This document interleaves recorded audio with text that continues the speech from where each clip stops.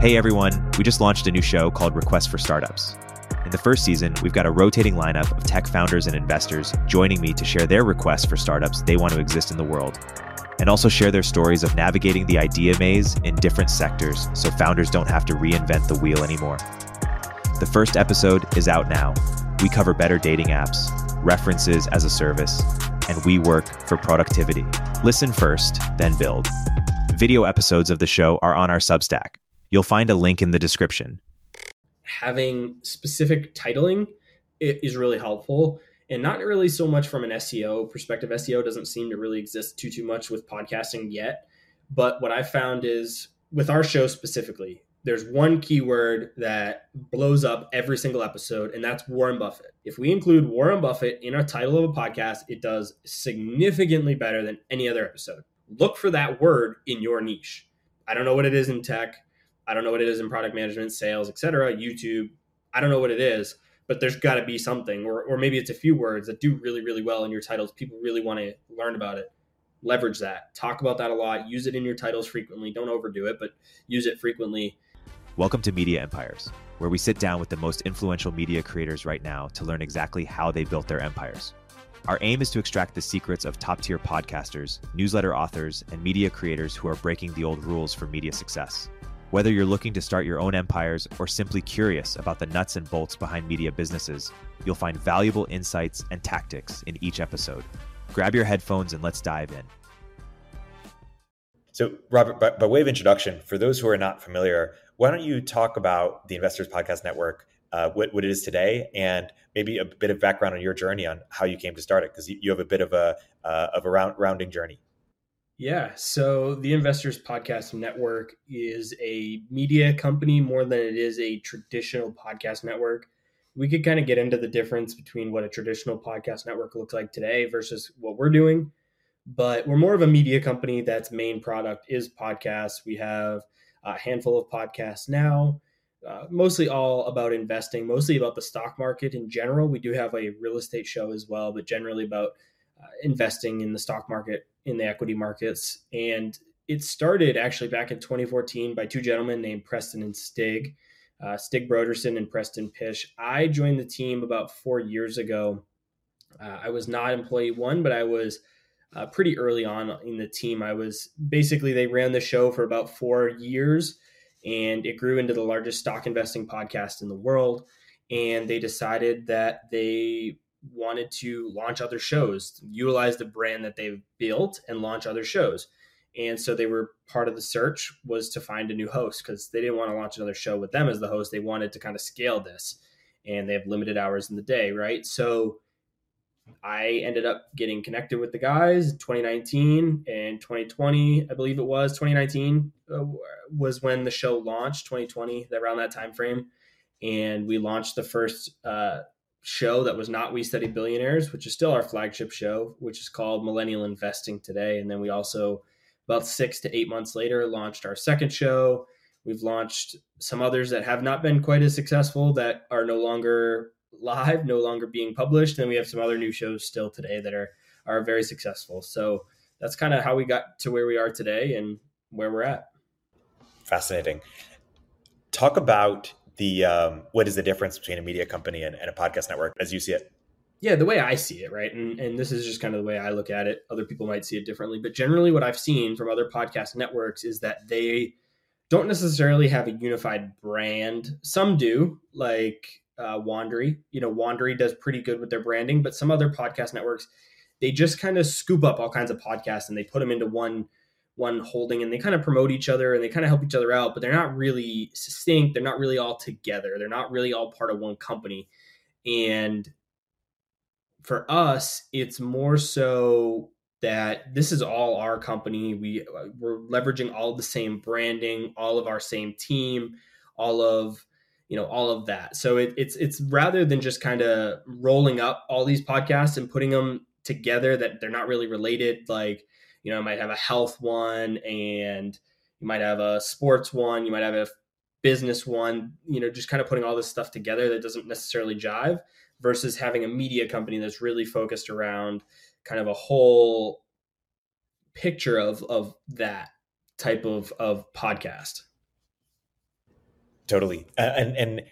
When you give the audience, just in case they're not familiar, why don't you describe the different shows on your network today? And you hinted at some of them, but why don't you describe the whole package that exists? Yeah, so we have We Study Billionaires, we have Richer, Wiser, Happier, we have Bitcoin Fundamentals, Millennial Investing, and Real Estate 101 or Real Estate Investing. So they're all pretty related. They all have the same artwork, same graphics, same theme and brand. So that's really helpful in terms of building a media company. Really inspired by your journey. So I'm in tech. I've spent the last 7 years as a venture capitalist and also as an operator. And I think that there is a shortage of great vertical specific podcasts. There's some great ones in crypto, let's just say, but for fintech or healthcare or even AI now, there's just very few really good ones. So I'd like to create niche tech vertical podcasts. I'm also excited about there are these creators that have emerged in tech. Lenny Rachitsky, for example, has a great newsletter and podcast for product managers, and he's making 7 figures just doing that. And I'm curious if one could create something similar for sales, engineering, growth, et cetera. So niches for people who are trying to get better at their job and people who are trying to deeply understand a sector. There are a number of questions I have about how you guys run your business, but based on what I'm initially saying, what feedback or advice might you have for me? Yeah, I think that's definitely possible. I think networks can work, like the traditional networks can work, and what we're doing can work. It just kind of depends on how you want to do it. I think branding is something that you'll want to consider. You might want to consider all things that are in one vertical or all semi-related to be similar in branding, and then the next vertical maybe be all similar in branding, and so on. So if you have, I don't know how niche you're going to get, but if you have inside sales, outside sales, sales for different industries, like you might want to just make all of those similar brandings, different names, different logos, et cetera, different artwork, but similar branding. And then if you're going to do something, just to kind of use your examples, if you're going to use product manager, right? That might be a different vertical. You might do both PMs, project managers, product managers, that kind of world might make that a little bit different branding, but all still kind of part of the same company. I think Wandery does this really, really well. NPR does it pretty well as well. So just think about the branding is what I would recommend, especially if you want people to go between the two. If you don't, I think that's one of the best things about having a network is like people see our branding, and that's why it's so important is people will see our branding when we launch a new show and they're like, oh, I recognize that branding. Like, I love this other show. Like, let me check out this one.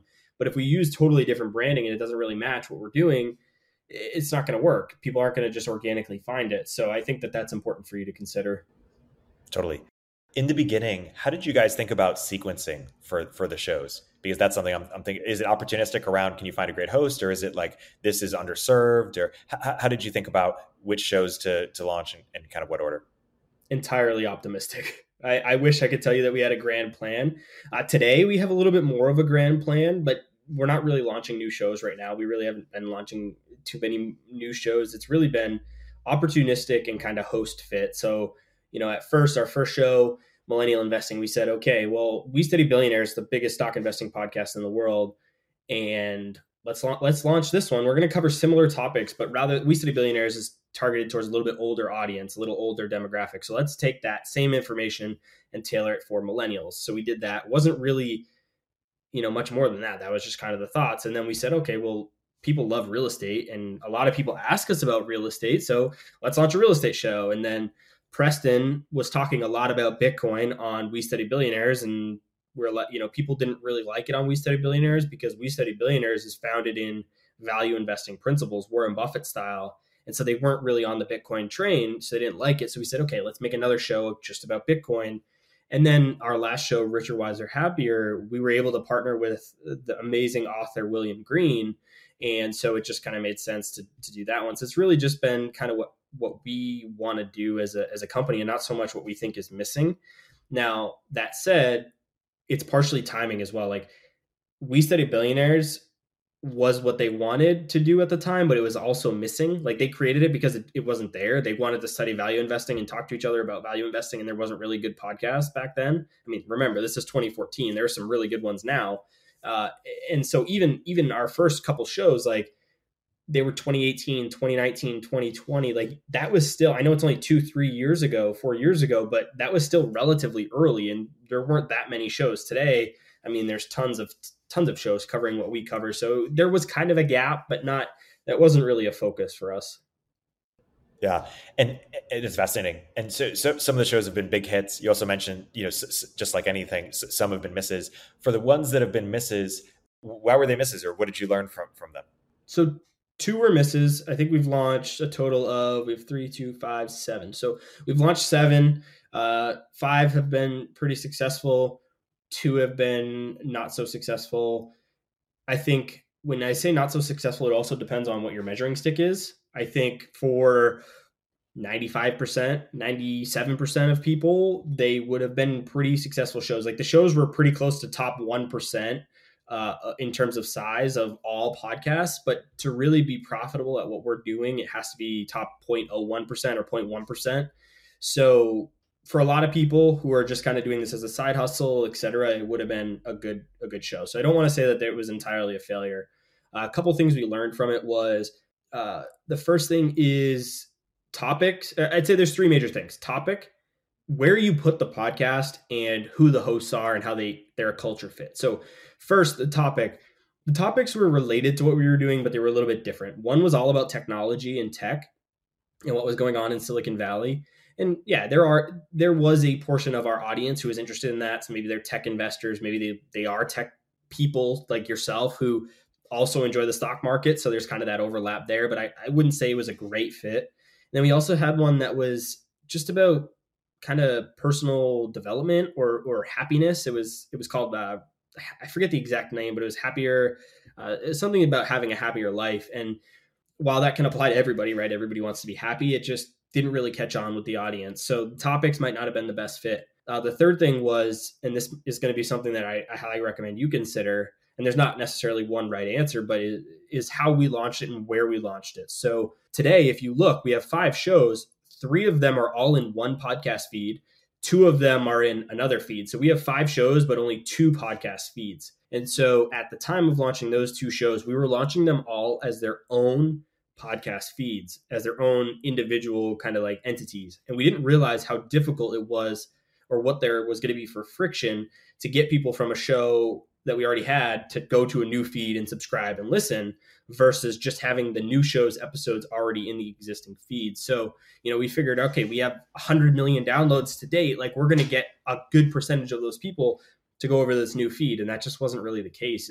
The only thing I could really attribute it to was topic and the friction to switch or to add a new show. So those were 2 things. And the third thing is just kind of personal to our company, but might not have been the best culture fit. Maybe just, like I said, the hosts are really part of the team here, not just outsourced to, they're not just like freelancers or, subcontractors or things like that. Like, they're part of our team, and that's really important. So there might've just been a little bit of a culture mismatch there. But those are the 3 things I would say that have led to those shows not being as successful. Fascinating. And so you'd recommend that I have podcasts in that very few feeds, basically? Would you recommend just put it all under one, even though different audiences, different? Yeah. How do you think about that? I personally would put those all in one. Mondays is podcast, Wednesdays is YouTube, Fridays is, whatever, TikTok, whatever you want to do. I personally would go that way. There's a couple ways to think about this. There's definitely pros and cons. Some people will tell you no. Some people will tell you yes. From a business standpoint, I'd say, like, just true revenue generation, it's almost always better to put them in the same feed. Now, you might not get as much as good of a user experience. What we experience is one of our feeds, we have value investors and Bitcoin maximalists. Totally different ends of the spectrum. They each kind of complain about each other. And so while it's been helpful for revenue, it's been a little bit of a disadvantage for user experience. They don't really like each other. Our other feed, they're a little bit more related. People have never complained about them being in the same feed. So keep that in mind. I do think personally, it's easy enough to just skip the episode. Like, I skip episodes all the time for shows that I listen to. And it is just my opinion, but if you see an episode coming up that you don't like it's about YouTube and you're not doing YouTube, just just skip it. If you're only a podcaster, just skip it and wait till Monday and the podcast one comes out and you're good to go. That's kind of my opinion. That's what I tell the value investors. I'm like, if you don't like the Bitcoin episode, just skip Bitcoin and wait for the next value investing episode. There's different artwork, different titles, different prefixes to the episode. So it's very clear what's what. And I personally think that's the way to go with podcast structuring. Yeah, that's fascinating. What about on the YouTube side? Is it the same thing, or do you recommend different channels? Because doesn't it matter like what percentage of people, look at certain videos? So we're testing this right now, actually. So we had one channel where it was everything. We had all of our podcasts were going there. We made some native YouTube specific content that was going there. We had everything going there. Pros and cons to that as well. And we just recently split it out into each show having their own, and also the native episodes having their own. We haven't seen great results from that, but if you look at some other big channels, Bigger Pockets, Dave Ramsey, these are just kind of in our space, the investing and finance space, not necessarily tech, but they have separate pages, so it can work. Look at Graham Stephan, he's really big. He's got separate channels, so it can work for sure. I don't honestly know what is better. I think what's different about YouTube is that it's not a curated feed. Like, I don't know, maybe I'm different, but like, I don't just go and watch all of the YouTube videos in an order that somebody posts, even if I'm subscribed to them. That's just not how it works, right? There's a different way to find, there's a different search feature of YouTube than podcast. Podcast, it comes out in a feed, in a list. So I think that makes it a little bit different. And that's why I personally kind of think everything should be kind of combined or closer together. But it also kind of depends. If you're doing something super different, then if you have two topics that are entirely different, you might want to split those up. But if you're doing just general marketing, media empires, like you said, YouTube, podcasts, etc., I personally like all that together. But people have had success both ways, so I don't know what the exact answer is. Yeah, it's interesting. Well, I already got a lot of value out of this podcast. So here's a scenario: you have a couple podcasts that most of them have been hits. Some of them have been only relative hits, not where you wanted it to be.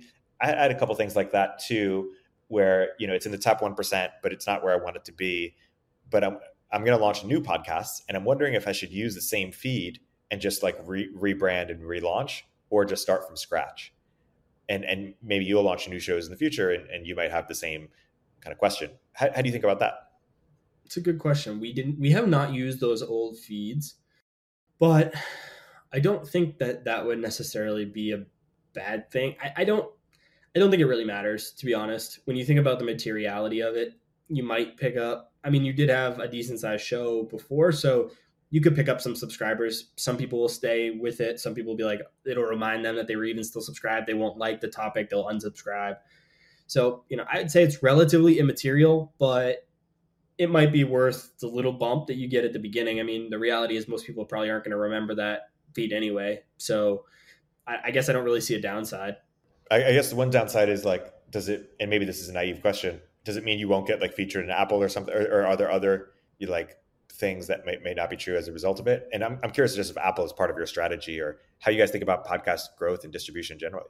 Yeah, right. If you're trying to go for a new and noteworthy, which is like a big category in Apple, yeah, you're not going to get it, right? Because that feed is old, and Apple doesn't really know you're launching a new show. They just think you're restarting the feed. So yeah, you probably would not get recommended there. That said, we have some of the biggest podcasts in the investing world, and we've never been featured there. So I don't think that you could, that would not be a factor in my decision.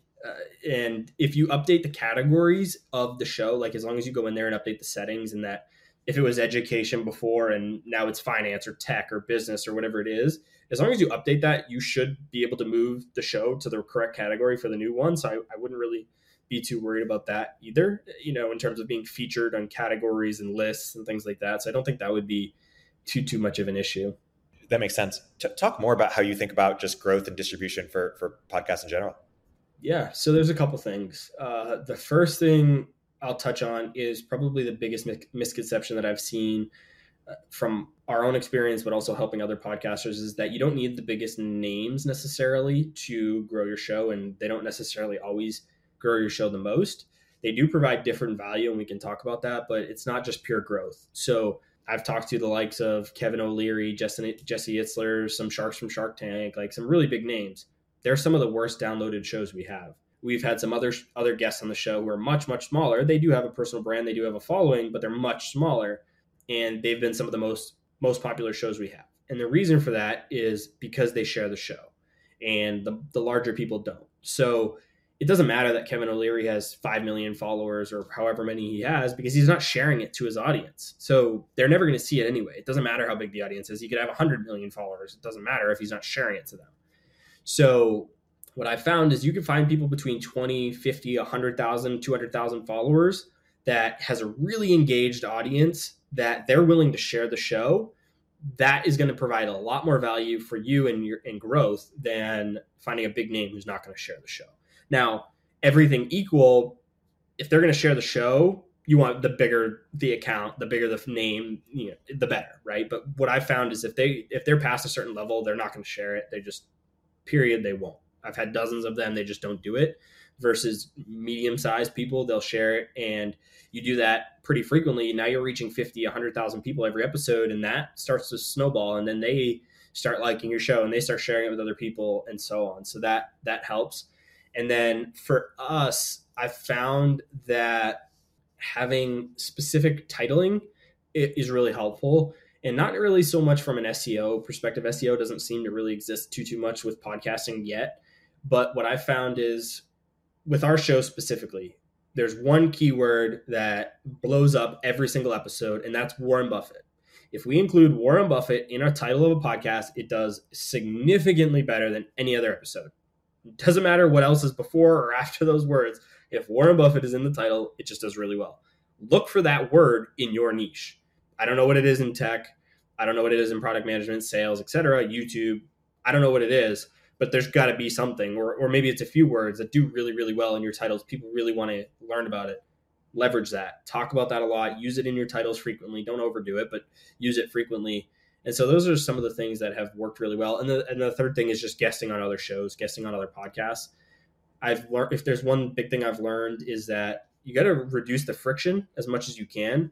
And, advertising, paid ads, whether it's social or newsletters, is really tough because you're asking somebody that's scrolling on social media or reading an email to go to another platform and subscribe. And there's just a lot of friction there versus maybe a paid ad in another podcast or guesting on another podcast that you're in the same medium. They're already in the app. They already like podcasts. So with a newsletter or just paid social ads, you got to hope that they like podcasts to begin with, which is a relatively small percentage of people when you look at the global scale. I mean, it's large in our world, but the global scale, there's not a lot of people that are into podcasts. So you have to find somebody that's interested in podcasts and also get past the friction. So it's really leveraging these channels that already have podcast listeners that have a low friction.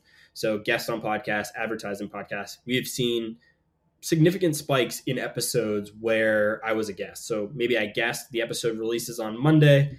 My next episode that goes out on Wednesday, I've seen a big increase before. Not every time, but it is valuable.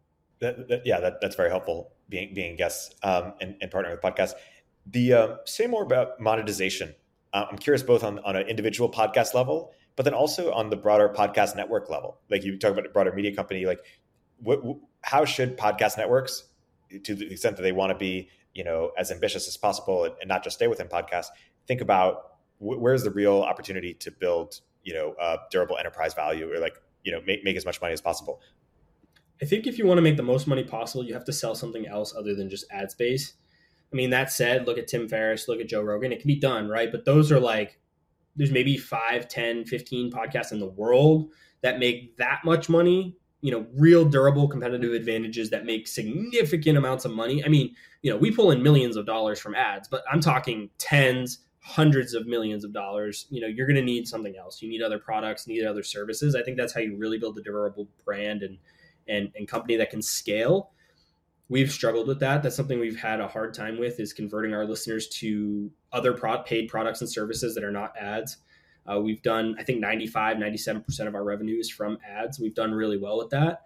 But I think for you, if you can early on focus on other products and services that you may be able to offer, I've heard podcasts with 500 people a month that listen that make tens of thousands of dollars a month because they sell other products and services. They would make pennies, dollars, on ads. It just wouldn't even make any money. So you have to hit a real scale to make any significant money with ads. Now, going back to our earlier conversation about combining feeds, we've noticed that we make 3 times more money off every episode by combining them in the same feed than we did with previous episodes. So when we originally split out millennial investing and real estate investing, they were separate. And I'm just going to use random numbers here to make it easy math. But let's say one episode would get 3,000 downloads per episode when it was in the real estate feed. Then we put it into the millennial investing feed, which is our existing feed. To combine the two is our larger feed. Now that show is getting 10,000 downloads per episode. We didn't change the host. We didn't change the frequency. We didn't change the topic. We didn't change anything. We just put it in a new feed. It got 3 times as many downloads. Now we have 3 times as much inventory, ad inventory to sell. Now we just 3x our revenue just by moving it from one feed to the other. And so that's how we think about monetization right now. Have you explored newsletters much, or like subscription model? Like what other business models have you guys explored, or even other formats? Yeah, so we're not really interested in launching new shows at the moment. Doesn't mean we never will. But yeah, we have explored newsletters. That's actually what I'm spearheading right now is our newsletter business unit, basically what we call it. It's our newest product or service that we offer. I'm actually not hosting any podcasts anymore. I hosted one for 2 or 3 years, hosted the other one for 2 or 3 years. We've kind of handed those off to other hosts now, and I oversee the management and growth of them, but I'm leading the newsletter now because that's our biggest focus now is the newsletter. We've tried other things. We've tried courses. We have a software tool. We've tried a SaaS tool. And, for all intensive purposes, for like relative success, they've been successful. Like we've had a software tool that does low 5 figures a month. And like for an individual person who just has one podcast and they're trying to do a SaaS tool, like that's awesome. That's great. And that can make you a lot of money. But for a business, a full company that we're trying to grow and scale, it's just not enough. So we consider that as a failure. Our courses, again, same thing, low 5 figures a month in course sales, just not enough for the enterprise to really grow and scale for us to focus on that. So those 2 things have really been the big 2 products or services that kind of go really well with podcasts and information online businesses. So I haven't had great success with that. We're really trying to work on our newsletter now. We just launched it in July and we're, so 6 months in. And we're having some success here. We're a little late to this game now. We have a very strong first mover advantage with the podcast. We're not really benefiting from that very much for the newsletter. They already exist. Morning Brew, The Hustle, and they're all talking about business. We're talking about specifically investing, but these exist as well. So yeah, we're having success, but it's definitely a much more competitive market than we experienced with the podcast at first. Yeah. And are you going after subscription model, or is it how are you thinking about the all ads? All ads. And is the newsletter itself like a combination of the best insights from the podcast or from the content? How do you think about structuring?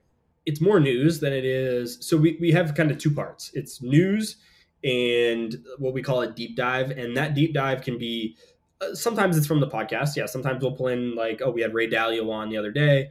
We'll talk about the most important things we learned from Ray Dalio, and we'll do a nice write-up on that. That'll be kind of like the longer section. But it can also be our writer, Sean. He just read a great book, and he really liked it. He wants to talk about a concept from that, or he watched a YouTube video, or, anything that's related to investing in business that we can talk about, we'll go in that section. But, yeah, we do try to tie in the podcast if we can. Yeah. How do you think about which guests go on kind of which podcasts? And do you release on both feeds often, or how do you think about that calculus? Because often a guest could be appropriate for these are related topics, obviously. The only one that is really tough between is millennial investing and We Study Billionaires. The rest are pretty clear because one's Bitcoin. So if you're crypto, you're going on the Bitcoin show. And not even crypto. We just only do Bitcoin. So if you're Bitcoin related, it's going on the Bitcoin Fundamentals show. William Green for Richer, Wiser, Happier, he just does his own thing. He chooses his own guests, and like he'll never take an inbound request. He picks who he wants, and that's it. Real estate, again, it's our only real estate show. So if you're real estate related, you go there. So that kind of just leaves millennial investing and We Study Billionaires. A lot of times there's overlap. So let's just say Brian Feraldi, really big name in the investing world, 400,000, 500,000 followers on Twitter. Great for both shows. He's been on both shows multiple times. If we have the same guest, we just try not to overlap them. Like, we won't have them release the same week. We'll try to space them out maybe a month or two.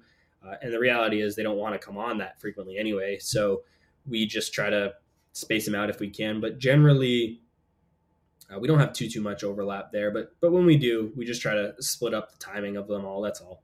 When you were starting out, if you knew then what you know now, what are some things you might have done differently? Well, the biggest things is I would just do a lot of the stuff that we talked about from the get-go. Like, we tested all this stuff and we know it now, but back then, if I was starting a podcast now, I was going to have multiple shows. I'd put everything in one feed. I would not worry about getting the biggest names. I would really try to focus on getting people that are going to share the show, that have a decent sized audience. And I would try to guest on as many podcasts as I could. Those are the three things that I think are going to move the needle for you, especially for new shows. If I was starting a new show today, those are the three things that I would focus on. Going back to the main feed, how do you think about the cadence? Like, is it optimal to have 3 times a week and people just kind of tune into the ones they like versus 1 time a week versus, every day? What have you learned there? Yeah, it's a good question. It's actually something we're dealing with right now. We're trying to decide, do we care more about total number of downloads monthly, or do we care about how many episode downloads we're getting per episode, right? So you might release 5 episodes a month and get 1 million downloads. And so your average is going to be 200,000 per episode. Or you could release 10 episodes and get 2 million, let's say 5 million. The total versus the per episode is really what you want to focus on. If you want to do more per episode, then you need to produce less. If you want more per month, you need to produce more. Your average is going to go down, but your total is going to go up. And so for us, we're battling that. Like, do we want more total or per episode? And then also, the more you do, the worse the quality is going to be. So that's the other piece. We're trying to balance quality with more downloads. We want as many downloads as possible total, because that's how we make money. We make 95% of our money through ads. The more impressions, more downloads we have, the more we can sell, the more money we make. So in theory, 7 episodes a week would be good. 1 a day, and that would be best. But we can't produce the quality that we want 7 days a week. It's just not possible. So that hinders us. So I would say the most you can produce while maintaining the quality is what you want to do. That's very helpful. You mentioned what you would do differently on like a production level. I'm curious on the business level. You've tried some things, they didn't have the effect that you wanted, but as you think about the ultimate like media company, are there ways that you would have either structured it differently or pursued different paths, maybe like a newsletter earlier or something? But like, what would you have done differently on like the business level? I would have done everything earlier. I would have done everything sooner. I would have, kind of success has been a little bit of our own hindrance, because we made so much money from podcast advertising in the beginning that, one, it didn't make sense to focus anywhere else, right? You're making significant amount of money. You're doubling down. Why not double down on what's working versus take your eye off the ball and focus on something else that may or may not work. And, it's really just work on what's working. And that was kind of our hindrance. And then the second was that not only that, but it's like, it just didn't make sense for us at the time because of that. So that's what I would do. I would do differently. I would do it earlier. I would kind of prime the audience more frequently. Like, I think at first, if they had talked about products like courses and newsletters and stuff earlier on, the audience, as it grew, would have been more and more used to it. It would have been ingrained, versus now it's just kind of plopped in there, and it's much harder to get the audience to be used to it than it would have been if you started. In terms of picking shows, so you mentioned you're not doing new shows for a while, but let's just hypothetically say you were. I'm curious to get your perspective on how you would think about it, knowing what you know now, and broadly, like, your advice for people who are thinking about how to evaluate kind of white space or opportunity for new shows, or just kind of pick which shows to do who are thinking of building networks. How would you recommend thinking about that? Are you going to host, or are you going to hire a host? Let's say hire a host. Because if you're going to do it yourself, I would say pick something you're passionate about, period. You're probably not going to find a space that doesn't have a podcast, that's not like untapped. Like, you're going to be in an ocean that's probably already filled with competitors. The podcast, there's just so many podcasts now. You're probably not going to be the first one to do it. So you need to be passionate about something. Now, if you're going to hire somebody, it's kind of the same idea. Find somebody that's passionate about what you want the show to be about, I think is the biggest thing. Like I said, you're not going to be the first one to do the podcast. Find somebody who's really passionate about the topic. And I think that that's probably the biggest thing. When it comes to like picking the niche, think about like what you want to sell. Pick up, if it's just purely ads, maybe stay a little bit more broad so that you can try to grow it as big as you can. If you're going to try and sell a course, tailor it to that. If you're going to try and do a newsletter, tailor it maybe a little bit more to that. If you're going to do, think about what your end goal is with it, and you kind of adjust accordingly. Yeah, I've been fascinated by the businesses like Industry Dive, who've taken these B2B niches like food and utilities and waste and created publications for it. And I'm curious if that would work for other formats. Like I'm focused on tech because that's what I know, that's what I'm excited about. But if I crush that and thinking more broadly, like I wonder if there's an opportunity, whether it's podcasts, whether it's YouTube, or even newsletters, to create kind of like definitive trade media that's super niche that you could build, but has high spend, and you can build other products on top of it too. But for kind of newer formats besides just publications. 100%. I think there is. You have to go into it knowing that the business model is not going to be ads because you won't make money. That said, if you have a hyper targeted audience, you can still sell ads. You sell it differently. You sell it because you have a hyper targeted audience. So if you're going to sell, if the business model is to just get as many listeners as you can, you're going to have a pretty low CPM, but you can make that up in scale. Now, if you're going to sell ads and you're going to be really, really niche, you're not going to have scale. So your CPMs are going to have to be a lot higher. And that can happen if you're, let's say you're going to make a podcast, Andrew Wilkinson, he's on Twitter in tech. He just started, he does newsletters about specific locations. If you're an advertiser that really wants to hit that location, you're willing to pay a little bit more because everybody is from that location that reads it, versus if you're going to go national with a national newsletter, a national news channel, right? So kind of the same idea with this podcast is you're going to probably get a lower total dollar amount, but your CPM per download is going to be a lot higher. So keep that in mind. But I think generally, if you're going to go for a smaller show, don't plan on your business model being solely ads. Yeah, that's what I was thinking. For the podcast empires and newsletter empires, I want to target like, Substack or Beehive for the newsletter and podcast players and stuff like that, but only for the related episodes. And there's probably not a difference for them if it's its own podcast or if it's like its own segment on a media empires podcast. And if anything, they should want the latter because it'll be more people listening to it. So that's my hope anyways, that they'll appreciate the benefits of segmentation while also getting the benefits of scale or higher scale by combining feeds. I think in that case, it's probably okay because people, like, let's say you're a podcast player, people who have a newsletter probably have a podcast too, and vice versa. Versus if you're doing like local landscaping or local real estate, things like that, it's going to be a little bit different than something that's totally unrelated. Totally. And I was even suggesting even like further, which is like, let's say it's Mondays podcasts, Wednesdays YouTube, and Fridays newsletters, that a podcast player would advertise all the Monday episodes, a YouTube company would advertise all the Wednesday ones, and a newsletter one would advertise all the Friday ones. Yeah, you can absolutely do that. We've run into some logistical challenges operationally to do that. It's a little bit harder to run the ads, but depending on your host, you might be able to do it a little bit better than us. And like I said, we have a lot of episodes. It's a lot of ads, so it's kind of hard to do. But if you're doing it like that with just 3, it might be a little bit easier depending on who your host is. Yeah. Talk about your advice on working with the hosts themselves, because there's different ways in which I could hire people who are hosts across multiple shows. I could contract and they just host in one show, but I could just pay them. I could like a joint venture with them. If they already have a show, I could like invest in it and own a percentage of it. How do you recommend podcast networks work with hosts in kind of long-term win-win relationships? I think this is probably the best question you've asked. This is everything you mentioned works. We've used every model that you mentioned. We've seen them all work. We've seen them all fail. This is at the core. This is all about incentives. So before anything, I would spend the most time thinking about this. If you haven't already, read Charlie Munger, read what Charlie Munger says about incentives, and spend the most time thinking about this. And then the second thing is probably thinking about second most amount of time would be the host. And then the third would be the topic, etc. So I think you really need to get the incentives right from the get-go. That's going to be really important.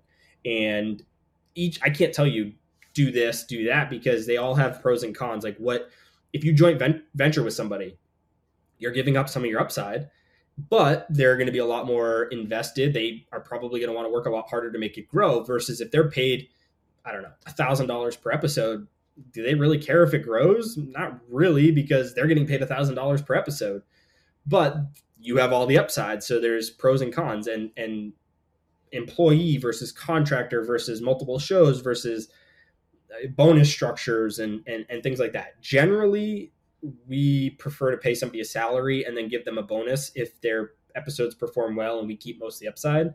But I mean, we've seen a lot of different things work. It also depends on your exclusivity. So if somebody is allowed to build and sell their own products and services, build their own personal brand while still hosting your show, maybe you do just give them a fixed rate. You keep all the upside. They can build their own thing as well. Briefly mention it, sprinkle it in every once in a while.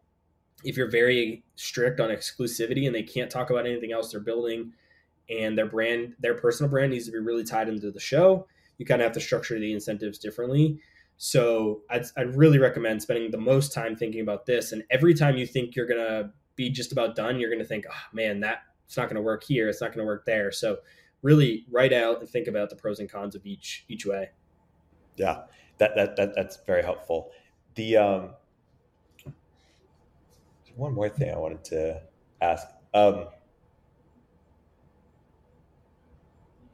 Anything that comes to mind that I haven't asked you that you feel is important learning for people aspiring to build podcast networks? I think focusing on the content first, the quality of the content versus getting the perfect camera, perfect mic, perfect, etc. Does it hurt to have a great mic, great camera? Like if you have the money and you can do it right away, just do it. It's not going to hurt, but don't let it hold you back. I think focus the most on the content, and it's hard because with a mic and with a camera, it's really easy. Like it either looks good or it doesn't. Either it sounds good or it doesn't. It's yes or no. You do this exact thing and it works. You don't do this and it doesn't. So with content, it's really hard. It's really hard to know it works. It's really hard. I've seen people with horrible cameras who recorded on the bottom of their phone like this, have videos that do tens of millions, hundreds of millions of views, and they have horrible audio and video quality, but the topic is just so good. It's so relevant. People love it. People want to hear it. They share it, etc. So I think spending a lot of time on focusing on that more than something else. And once you hit some scale, if you're not investing in it up front, yeah, get the right camera, get the right mic, etc. But if you have to pick one or the other up front, it's really try to dial in the content to what people really, really want. Yeah. On the YouTube side, are you guys exploring kind of creating content that's native for YouTube, or even experimenting with reels or shorts? Just because YouTube's discovery is so much better than podcasts. I wonder if that's an even bigger opportunity in some ways. What are your thoughts there? Yeah, so we've done native. Our native videos haven't done that great. We post all of our podcasts on there. So we have a channel now for each podcast, and we also have a channel just for native videos where we recap books and just all kinds of investing topics, teach topics. So there are native videos. They don't do any better really than the podcasts do. So we haven't had great success there. We haven't really done a lot with shorts. We made a brief foray into TikTok, didn't really do well. So none of that has really worked all that well for us, really. But I do like the discovery. I do think there's a lot of value there. I do think there's a big opportunity on YouTube for sure. That's what I don't like about podcasting is there's not a lot of discovery. Yeah. In terms of the other kind of services like sponsorships or production, like how much of it should I build in-house? Because I could either hire people to do it internally. I could contract people. Some people are asking me to invest or be a partner in their agency, but I'm a minority partner. I don't own it. Whether it's on the production side or the getting the brand deal, sponsorship side, what capabilities do you think is important to build internally versus fine to outsource? Really depends on you and what you like, what you want to do. So everything can be outsourced. everything can be in-house. Right now, everything for us is in-house, but it was not like that. At first, so right now we have in-house, we have audio editing, we have a full team of full-time audio editors, we have full-time sales, we have full-time everybody. Versus before, we had external audio editors, we had external sales, we had external everything, graphics designers, everything. And now everything is in-house. So really depends on how you want to do it, kind of the budget, etc. It's easier to just outsource it, but the quality might not be as good. You have really good quality control when everything is internal. You have the right incentives. They're all focused on just you. They don't have a bunch of clients, etc. So there's pros and cons there, but that comes at a little bit higher cost. We basically just brought everything in-house as soon as we could. So at first, wasn't making a lot of money, so we outsourced it.